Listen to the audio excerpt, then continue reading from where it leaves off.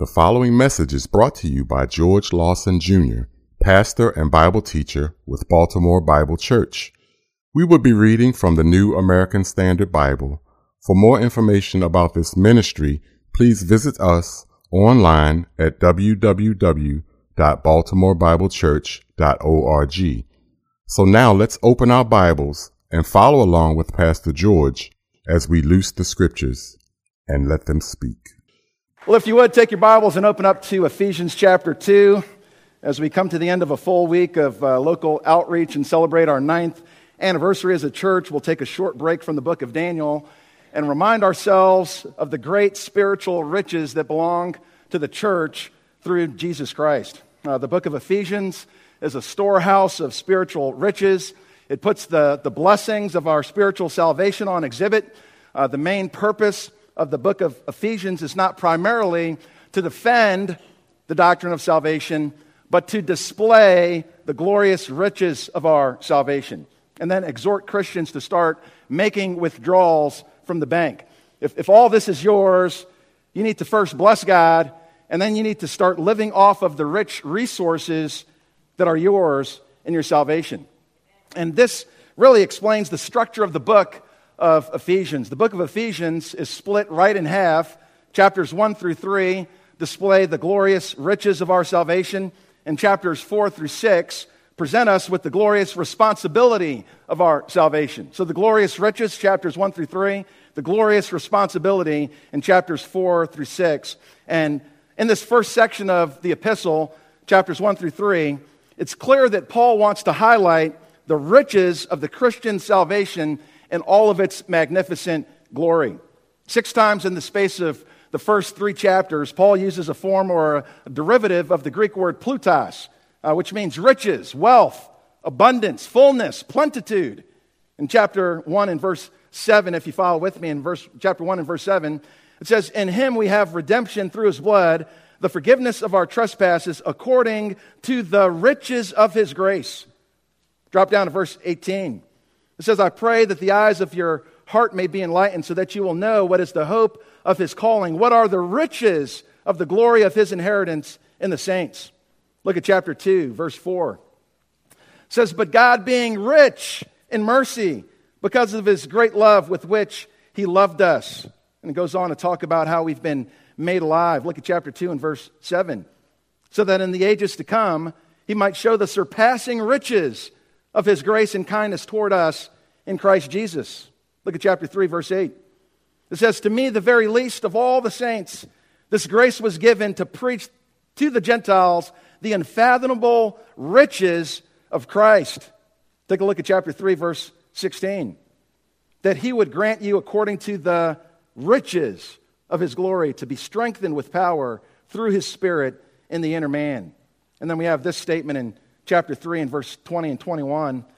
"Now to him who is able to do far more abundantly beyond all that we ask or think, according to the power that works within us, to him be the glory in the church and in Christ Jesus to all generations forever and ever." And the idea that he's communicating here is that the spiritual benefits that we receive in our salvation are not just adequate, they're not just satisfactory, they're benefits that we don't just receive like a livable wage from, but they are lavish, abundant, extravagant, more than all that we could ask or think is what's been provided to us in our salvation. And how do we enter into this spiritual wealth? How do we enter into these spiritual riches? You know, some people we know are born materially rich, right? You know, they have a lot because their parents have a lot. You know, people say they're born with the silver spoon in their mouth. But does that work spiritually? Are we born into these spiritual riches? Were we born spiritually wealthy? Do we gain spiritual riches because of our natural birth? The answer is no. Our first parents blew it all. Adam and Eve lost it. The Bible lets us know how we're born spiritually. In chapter 2 and verse 3 of Ephesians, it says that we were by nature children of wrath, even as the rest. In Psalm 51 verse 5, it says, "I was brought forth in iniquity, and in sin my mother conceived me." We're not born naturally into spiritual riches. That's what some Jewish people still believe today. You know, that just because of their birth, how they were born, that they're automatically connected to God. Our father is Abraham. We call Abraham our father, but your first father was still Adam. And since Adam, we're all born into sin. We're not born into spiritual wealth. So can we work our way into spiritual riches? We have those success stories of people who work their way into riches, fortune, following, hard work, and diligence. So can you work your way into spiritual riches? What does the Bible say about that? Ephesians 2:9 says, the spiritual riches of our salvation are not as a result of works, so that no one may boast. You cannot work your way into the favor of God. In Luke chapter 10, there was a religious leader who asked Jesus the important question, "Teacher, what shall I do to inherit eternal life?" That's a great question, because there is an eternity and we all will die. So how do I know that I, after death, will enter into this eternal life? And the way that Jesus responds seems strange at first.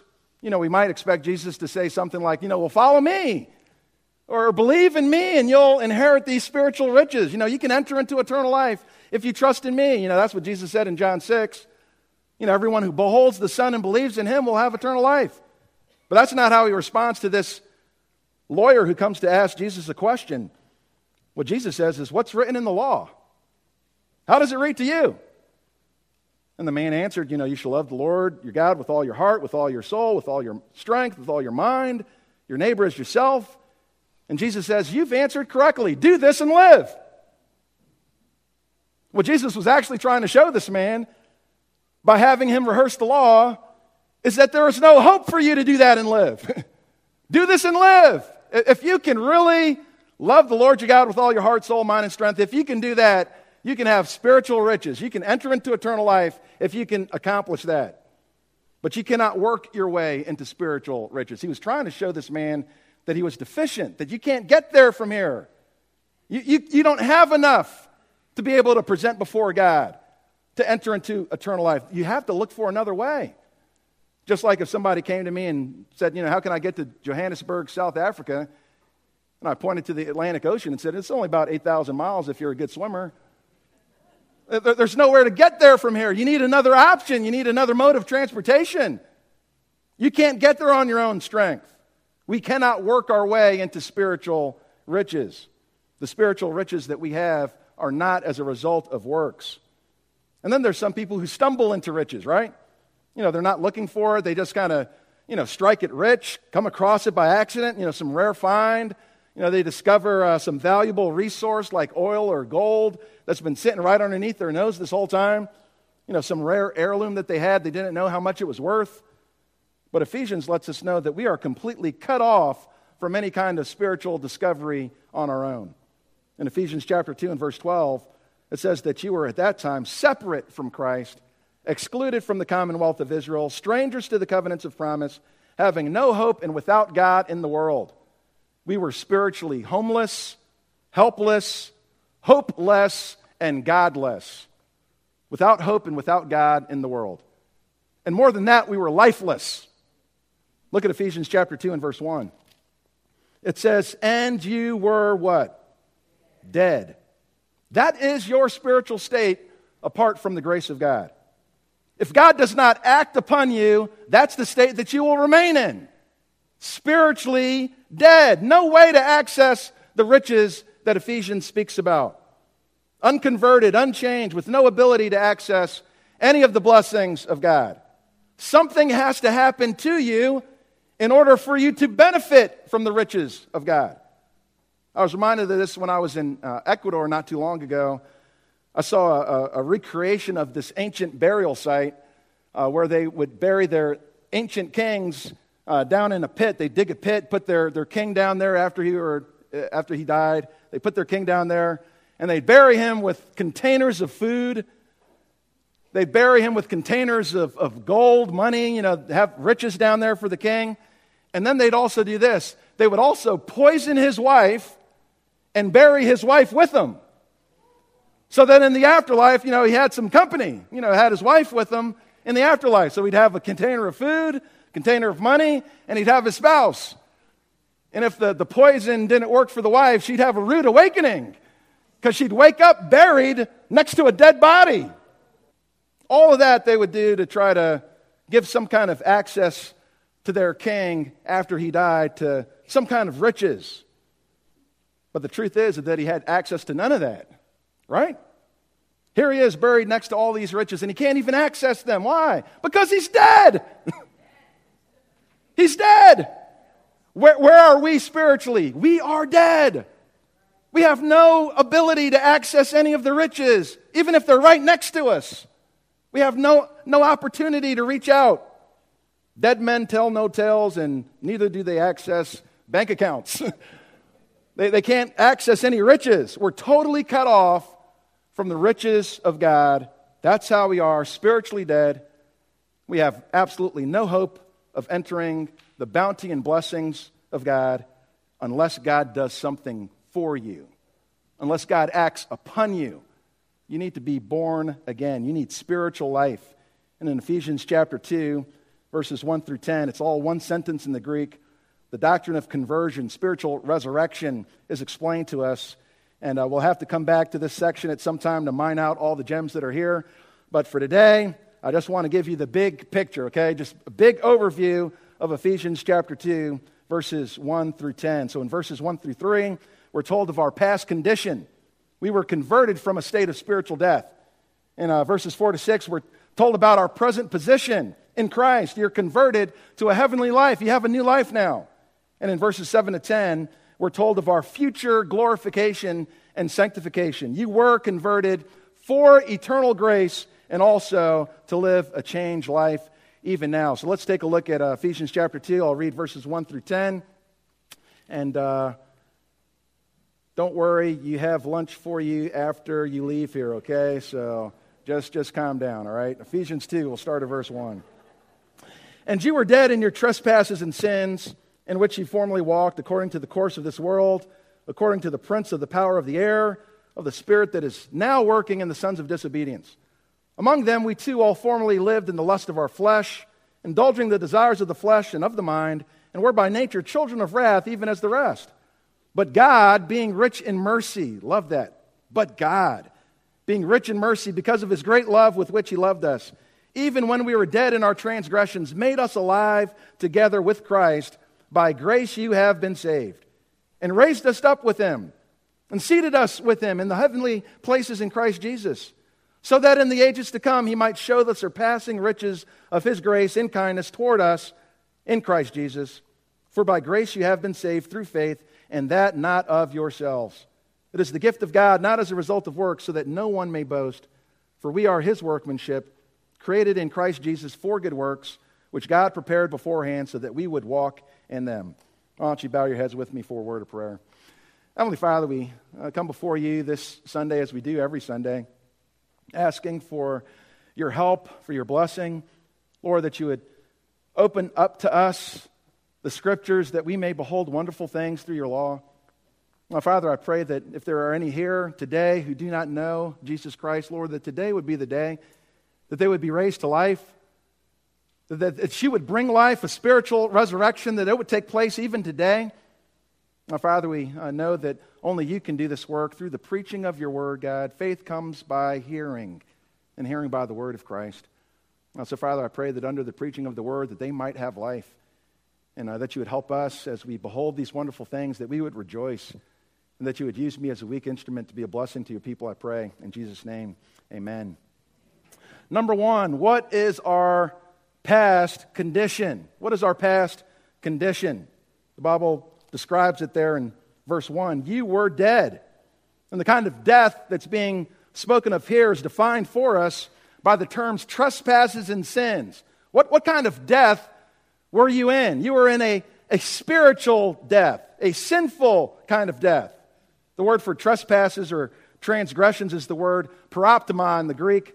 It means to cross the boundary. You've gone over the line. God draws a line. He says, stop right here. And we say, no, I'm going beyond the line. God says, these are the boundaries. Stay within here. We say, nope, I'm going outside the boundaries. God says, this is the tree that you're not to eat. And we say, you know what? That's the tree that I am going to eat. That's what we do. We go beyond the lines, go beyond the boundaries. He erects the fence. We hop the fence. We climb over the fence. We're trespassers. That's who we are, sinners in the sight of God, trespassers. The word for sin is hamartia. It's a word that means to miss the mark, to come short of the mark. God's standard is perfection, and we fall short of perfections. Actually, instead of aiming towards perfection, we're aiming in the other way. We've got our bow and arrow trying to aim in the other direction. God says, this is the mark of perfection. We say, we're going to come short of that. We're going to turn the other direction from that. We can't reach it even if we tried. So many of the world's religions are trying to hit the mark of perfection. But the string on their bow is broke. They can't do it. How can I reach the standard of God's perfection? We fall short of it. And either term by itself, trespasses or sins, would have made the point. But here he places both of them next to one another to say that you fall short of it and you go beyond it.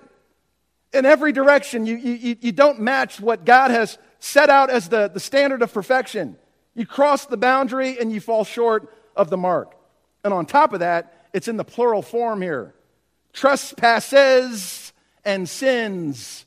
Multiple. Why does it speak about it in the plural? Because there are multiple ways that we fall short. There are multiple ways that we miss the mark. There are multiple ways that we cross the boundary. And that's the condition that you're found in. Spiritual death, across the boundary, short of the mark. This is the condition that we're born in. It's tragic. Our condition might be covered up by, the apparent signs of life and health. Many people walk around as if they're happy and they're whole and everything's together. But this is the condition that they live in. Zombies, the walking dead.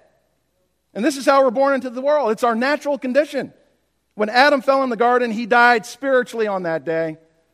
And not only did he die, but everybody who was born after him was born dead. The entire human stream from that point on was born into a state of spiritual death. And there was no hope of being born outside of this. Everybody's contaminated by this. He could not produce a child that was free from the disease.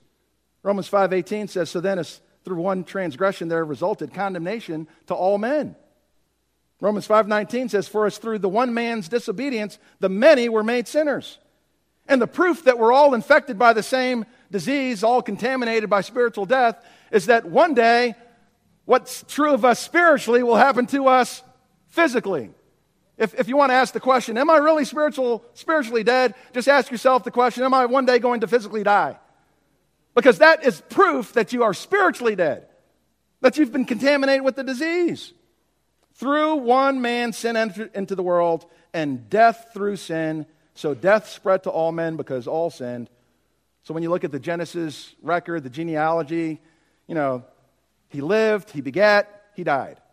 He lived, he begat, he died. He lived, he had a son, and that son died. And the cycle repeats over and over and over again because the disease had firmly taken root. Even David properly diagnosed the infection when he says, behold, I was brought forth in iniquity, and in sin did my mother conceive me. And the objection that's raised for that is, that's not fair. That's not fair that Adam makes a choice and that we all suffer for Adam's sin. We would have been better off without Adam. Well, it could have been your name in the place instead of Adam's name. We would have been cursing you, right? We're sinners by birth, but we're also sinners by choice because you make the same choices that Adam did. You want to do any better than Adam? The sins that you commit, did anybody force you to commit those sins? The lies that you told, the times that you lusted in your heart, the times that you were angry.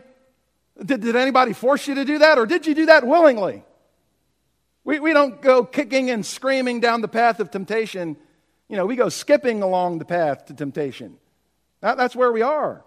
We're in the realm of spiritual death, and we're willing participants. We willingly participate in this. And there's three clear and unmistakable signs of our spiritual decay in this first section. Number one, there's the world that we walked in. Look at verse 2. In which, speaking about these sins, in which ye formerly walked according to the course of this world. The course of this world is literally the age of this world.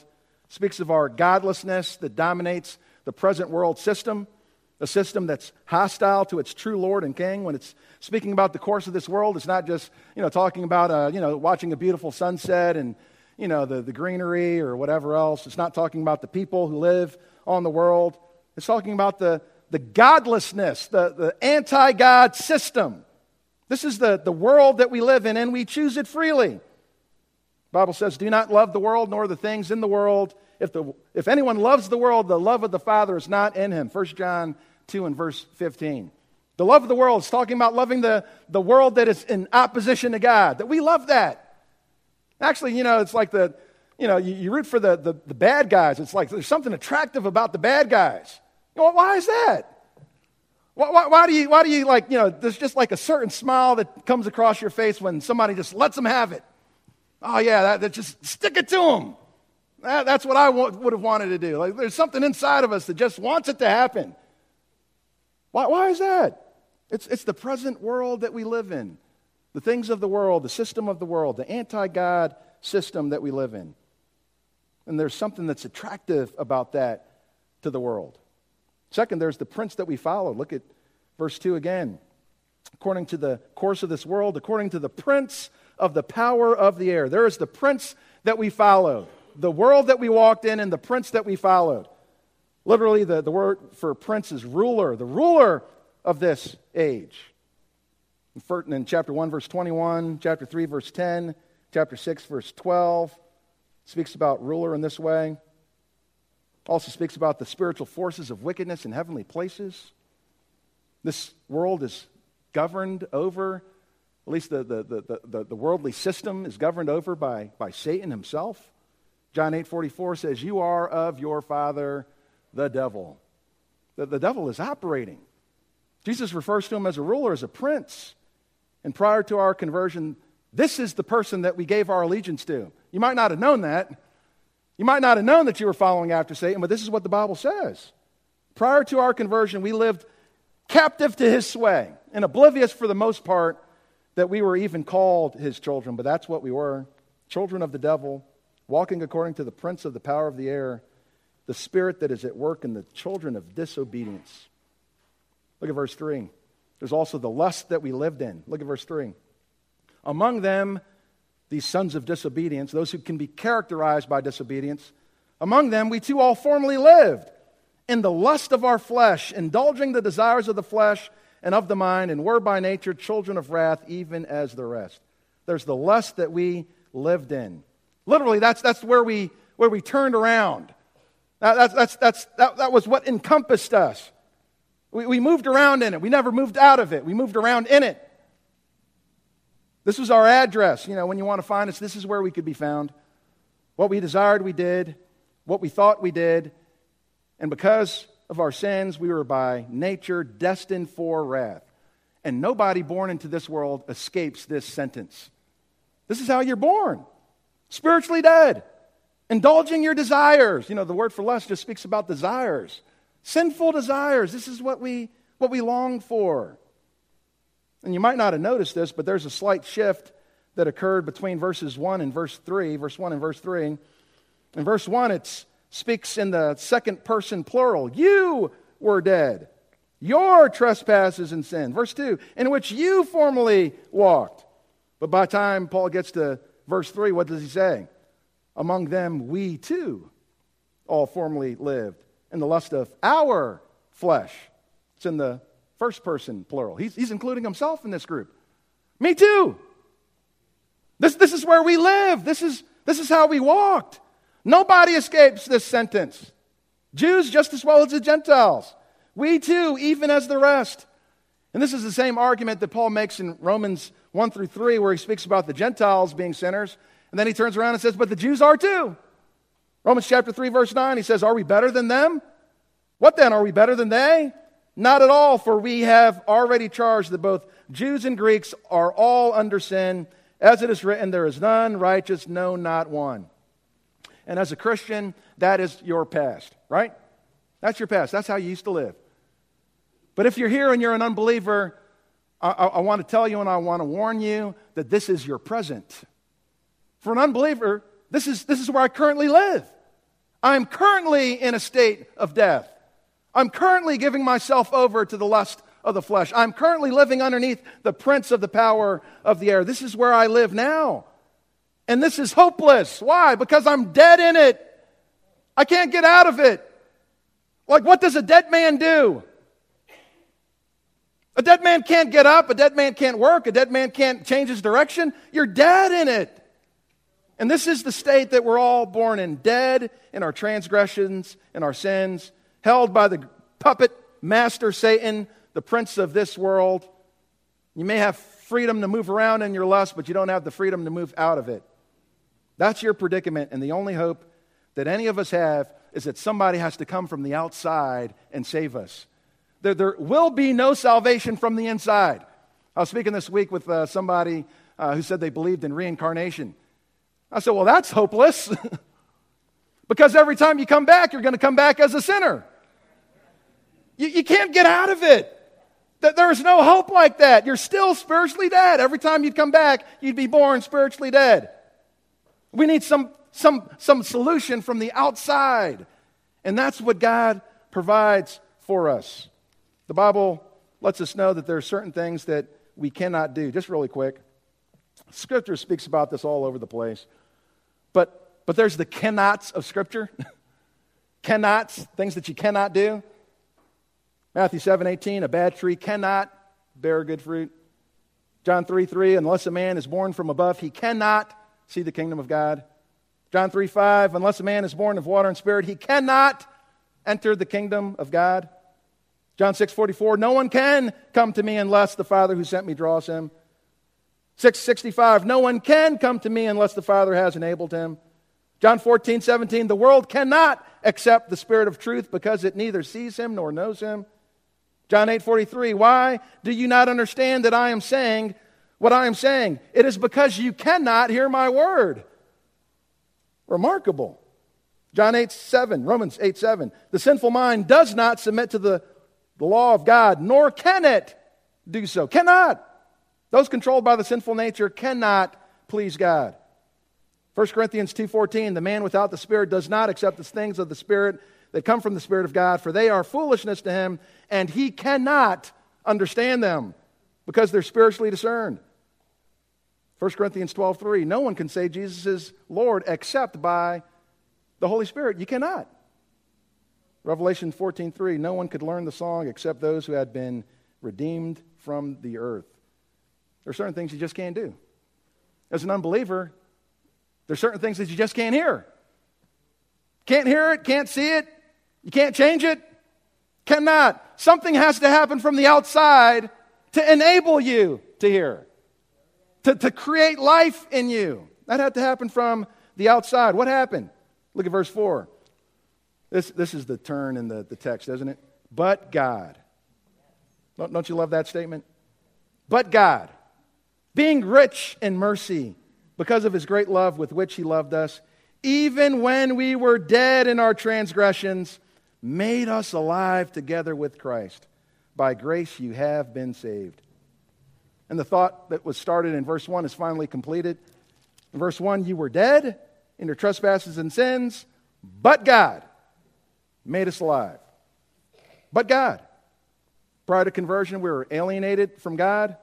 No way to access spiritual life. We were in the realm of spiritual death. We needed somebody with life in himself who could come and grant us life. We couldn't be granted life from spiritually dead people. We needed somebody from the outside who actually could bring life into this dead world. And that's what Jesus Christ did. In John 5, verse 26, it says, for just as the Father has life in himself, even so he gave to the Son also to have life in himself, and Jesus becomes our life. And right now, if you've trusted in Jesus Christ in a very real sense, Jesus' life has become your life. He's brought to you life. Often you'll find in Scripture, it'll have this phrase, in Christ, in Christ, in Christ.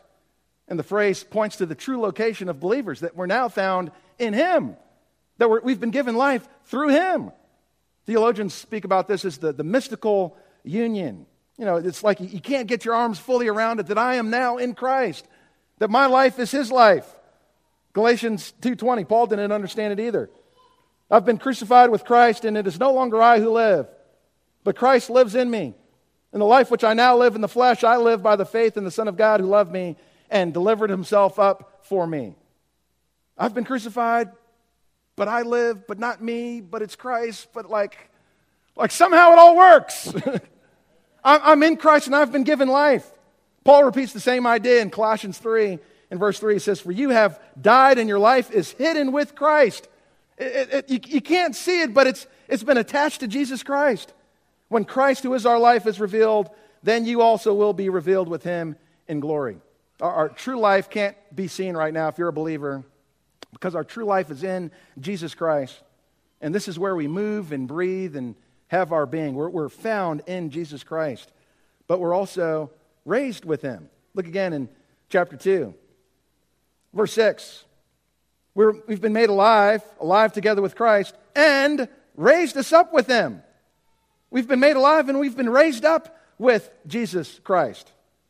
This can refer to our resurrection, but also can point to our exaltation, our glorification. We've been raised with him.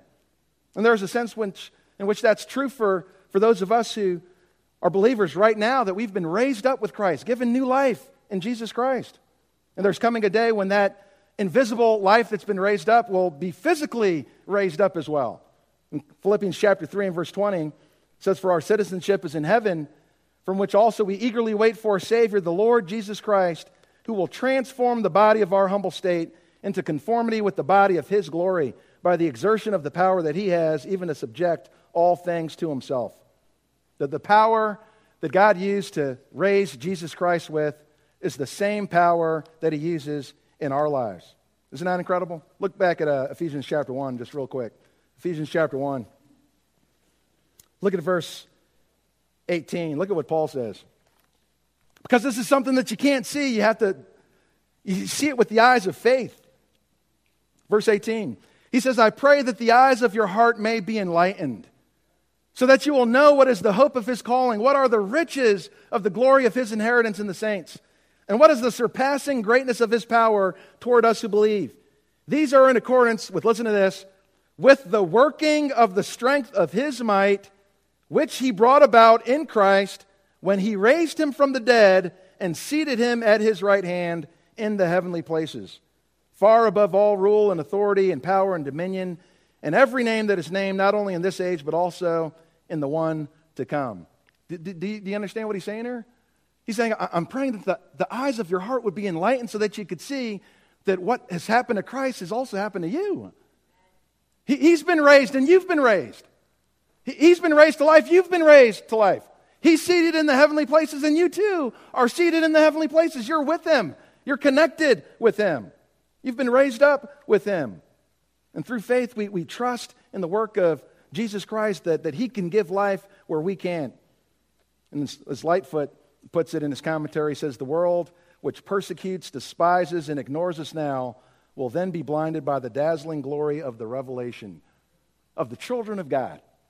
That we are seated in a real sense with Christ. That's the third thing that's spoken of here. We've been given life, we've been raised up, and seated in the heavenly places in Christ Jesus, where Christ is far above all rule and authority. And this would have been important for a city like Ephesus that was steeped in occultic practices. In Acts chapter 19, we learned that demonic possession was common in Ephesus. There were actually 7 sons of a man named Sceva who attempted to cast out spirits by the Jesus whom Paul preaches. It's not a good idea to try to, address a demon by the Jesus whom somebody else preaches. But this is what they did. And the demons in that man said, Paul we know and Jesus we know, but who are you? And they jumped on that man and left and stripped him naked. He ran out naked. It's not a Jesus whom somebody else preaches. It should be a Jesus that you know.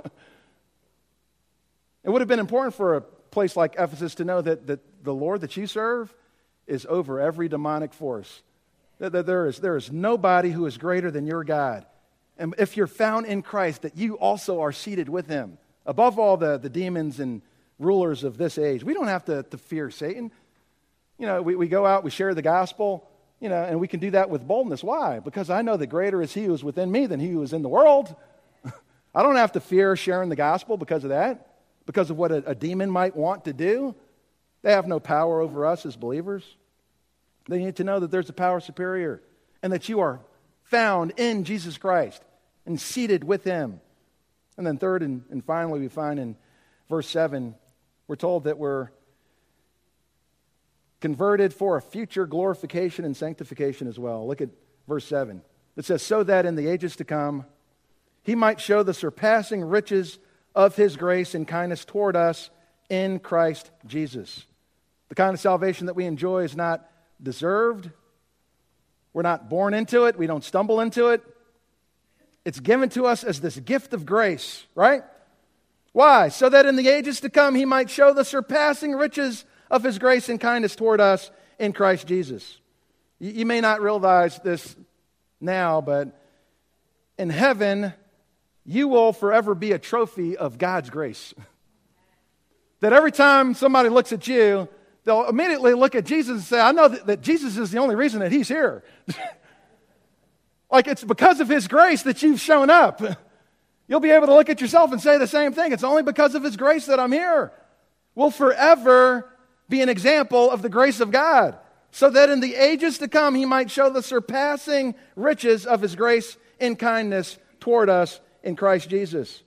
And even in a sinless state, when we're glorified, when we're in heaven, when we're in his presence, we'll always be there because of grace. There will never come a time when you can credit something else besides the grace of God for your presence in heaven. Even after you're there in sinless perfection, it will always be because of the grace of God. We'll forever be singing the marvelous grace of God. You know, like the hymn Amazing Grace says, when we've been there 10,000 years, bright shining as the sun, we've no less days to sing God's praise than when we first begun. Forever in eternity, we'll always be singing of the grace of God. Amazing grace, how sweet the sound that saved a wretch like me. The only reason that I'm here is because of the grace of God. That's why we enter into the riches of his grace and kindness towards us. Verse 8, you've been saved by grace. By grace you've been saved through faith, and that not of yourselves. Saved. Saved from what? We're saved from the wrath of God. Saved from the wrath of God. And we're saved by grace. Undeserved. And it's through faith. That's the channel that you're saved through. That's what connects you to the grace of God. That's what connects you to the riches of God. It's through faith. It's not through our works. I mean, the Bible's already clear about that. It's not of ourselves, and it's not through works. It's through our faith because we trust in him. And why it's of faith and only of faith is because it's only of Christ. So the way that we connect to the work of Christ is only through faith. We trust in him because he's the one that gets us into heaven. Real quick, flip over to Romans chapter 4, a parallel passage to this. Romans chapter 4. Take a look at verse 4. Romans chapter 4, starting at verse 4. It says, now to the one who works, and there's many religions that are out there trying to work for their salvation. Now to the one who works, his wage is not credited as a favor, but as what is due.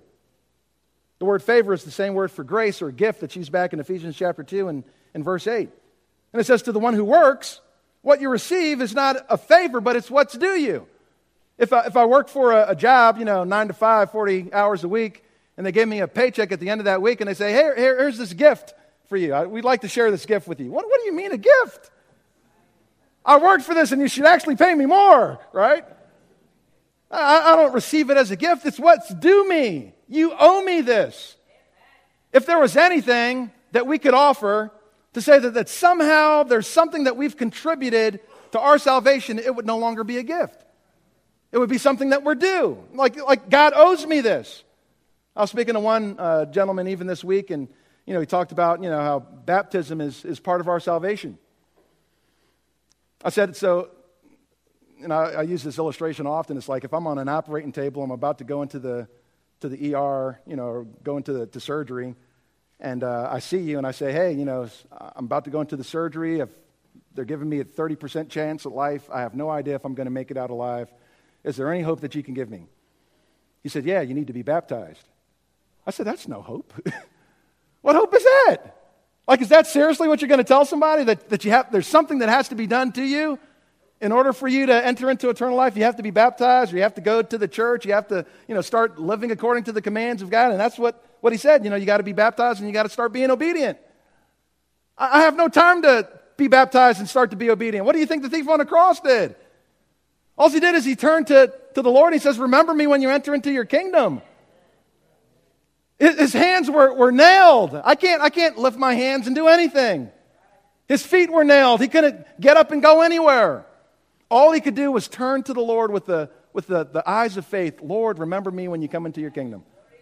I know that I'm a sinner. I know that there's nothing that I could do. I know I'm here because I deserve it. I know that you're the king because you have a kingdom. Remember me when you come into your kingdom. He also told the other thief that this man is good. He's done nothing wrong. He understood that Jesus was sinless. You have to understand who you are, who Jesus is, and you trust in him by faith. It's nothing of yourself, or else you would deserve it. I think that was an amen back there. Now, to the one who works, his wage is not credited as a favor, but as what is due. But look at verse 5. To the one who does not work, but believes in him who justifies the ungodly. We're declared innocent in the sight of God. The ungodly are declared innocent in the sight of God. How? Through faith. Through faith. His faith is credited as righteousness. Here's two thoughts I want you to capture just really quick. Grace ceases to be grace if God is compelled to bestow it in the presence of human merit.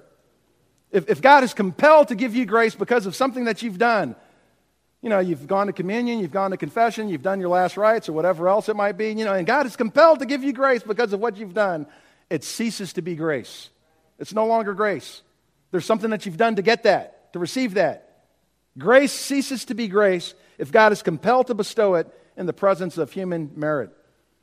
Grace also ceases to be grace if God is compelled to withdraw it in the presence of human demerit.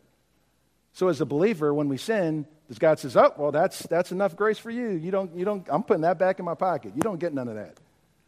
If God is compelled to withdraw his grace from you because of your sin, then it's not grace. It's not grace. Our salvation is by faith, and it's by faith alone. And this is what we're told throughout Scripture. We're justified, declared innocent in the sight of God because of faith. And why is it because of faith? It's because it's of Christ. Back in Ephesians chapter 2. Like I said, there's so much more that we could share, but we ran the fire hose for a while today, so we're gonna cut the fire hose off. So much more that we could say here, but just really quick before we leave this, there's a debate here as to what exactly is Paul pointing to. When he says in verse 8, for by grace you have been saved through faith, and that not of yourselves. It is the gift of God. And people look at this and say, well, what is it that is the gift of God? Is it the grace that's the gift of God? Is it the salvation that's the gift of God? Is it the faith that's the gift of God? I'll tell you what the answer is. It's all of it. All of it is the gift of God. The grace that you receive is a gift. The faith that you receive is a gift. The salvation that you receive is a gift. It is the gift of God. None of it is a result of works, so that no one can boast. And forever will be trophies of his grace in heaven. In verse 10, for we are his workmanship, created in Christ Jesus for good works. And this is where the good work shows up. After you've been made new, you've been created anew. All who are in Christ are a new creation, right? You've been made new. Because of trusting in Jesus Christ, He's given you eternal life, given you a new life. You've been raised up with Him. You've been made alive. And now that you've been made alive, now God prepares you for good works. You've been created in Christ for good works, which God prepared beforehand so that we would walk in them. The works that we live in today, it's not in order to gain the grace of God. It's not in order to gain salvation. We're not adding anything to the work of Jesus Christ. That work is finished. When Jesus Christ hung his head, he says, it is finished. All the work that's necessary to be done for your salvation has already been done. But now that you've been created anew, now that you've been given a new life, now God expects you to get to work, to live for Him, to work out your salvation with fear and trembling, that we've been now created with the purpose that we would walk in the good works that God has given for us to do. And if you're here today and you haven't trusted in Jesus Christ, you don't need to continue to walk in spiritual death. You don't need to die in your sins. You don't need to continue to live underneath the present world system, being controlled by the prince of darkness, the ruler of this age. You don't have to live like that anymore. There's somebody who's come from the outside, and that person who's come from the outside came with life. In a world that people were born and died and born and died and born and died, and everybody who was born with that same condition of spiritual death, there was somebody who came from the outside who says, I have life in myself, and I can give life to whomever I wish. And those who receive that life are those who turn to Jesus Christ with the eyes of faith and say, Lord, I recognize that I'm a sinner. I know that I've lived my life against you. I know that I've lived my life for the lust of my flesh, the lust of my eyes, the prideful desires of this life. And Father, I turn to you and I give my life to you.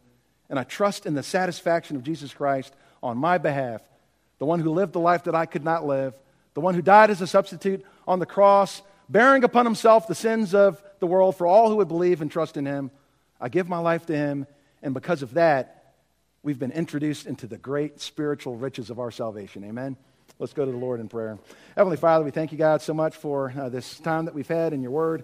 Father, even briefly as an overview to think about the riches of salvation that have been given to us through faith in Jesus Christ. Lord, it's nothing that we can offer. There's nothing that we can do. Father, it's only trusting in you. There's no work that we can contribute to our salvation. If there's anybody here who's trusting in a work, Lord, they're trusting in something that cannot save them.